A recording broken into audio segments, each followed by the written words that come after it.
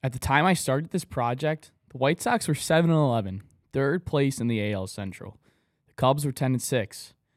Now the Sox continue to drop drastically at just 8-21 at the time of this recording.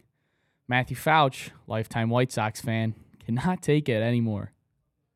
It was completely intolerable for me as a fan. I was sitting there in my living room, and I was just, I have my pillows in there, and I got to get my anger out. I'm punching that pillow. I'm like, bang, bang. I cannot stand what was going on. Just recently, a 10-game losing streak was snapped by a 7-run ninth inning against the Rays, ended by a walk-off home run from Andrew Vaughn. 2-2 to Vaughn.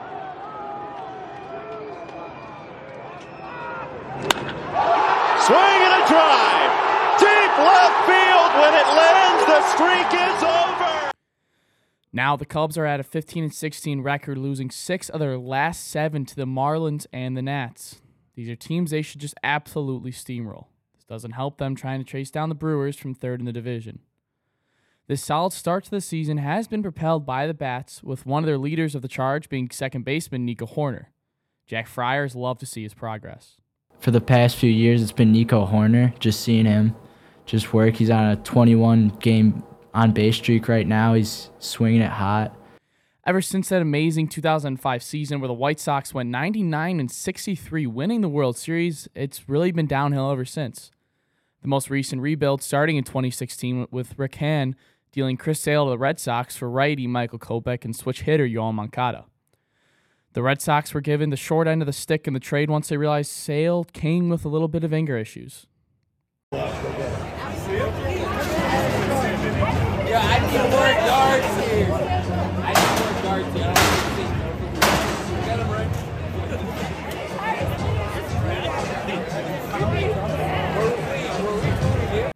That, ladies and gentlemen, was the sound of Chris Sale destroying the minor league affiliate of the Red Sox, the Woo Sox, dugout after a mediocre outing in a rehab start. Don't get me wrong, Sale has the ability to win a Cy Young, but he has struggled with many injuries, which hasn't let him get on a roll. In the 2021 and 2022 seasons, he only pitched a total of 11 games, but his ERA, 3.17. The White Sox have made some good moves in recent years, but they've never had that one big signing to bring it all home. Yes, Andrew Benintendi is their biggest contract ever, $75 million for 5 years. No, he is not the guy to bring it home. The Cubs, on the other hand, are not afraid to make some moves in the offseason. Going into the 2023 season, they spent nearly $310 million on free agents. They were making more moves than anyone anticipated, and every single one had an effect. They brought in Bellinger, an MVP, Gold Glove, and World Series champ.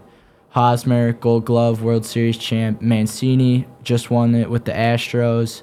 Dansby, World Series champ, Gold Glove, and they just brought this winning culture, especially leading it with Dansby Swanson. I feel like he's been a real leader. Cody Bellinger has been on a tear at the plate, hitting .303 with 18 RBIs.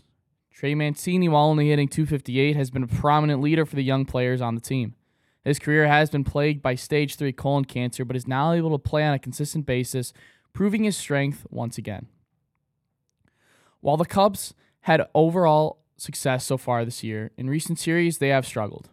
Like I said before, they lost 6 of their last 7 against very beatable teams. 5 of these losses have been from a 1-run deficit. That's just gotta hurt. The Cubs answer? Call up their top prospect, first baseman Matt Mervis. He has a .276 career average in the minors with 51 home runs and 190 RBIs in 233 games.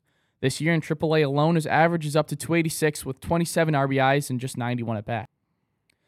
Now in his first 17 at-bats, he has come away with 4 hits and 2 RBIs. His first hit was a big one, driving in a run in the bottom of the 8th against the Marlins. Mervis. Real base hit right center field. Matt Mervis, first major league hit. The White Sox are in the odd position of having a failed rebuild. They have all this young talent that is playing at a major league level, but don't have the one piece to put it all together. Fans have liked to use managers as a scapegoat, but this year has proven otherwise. Fouch takes a different approach. You can't, not even a single guy can be excused at that point.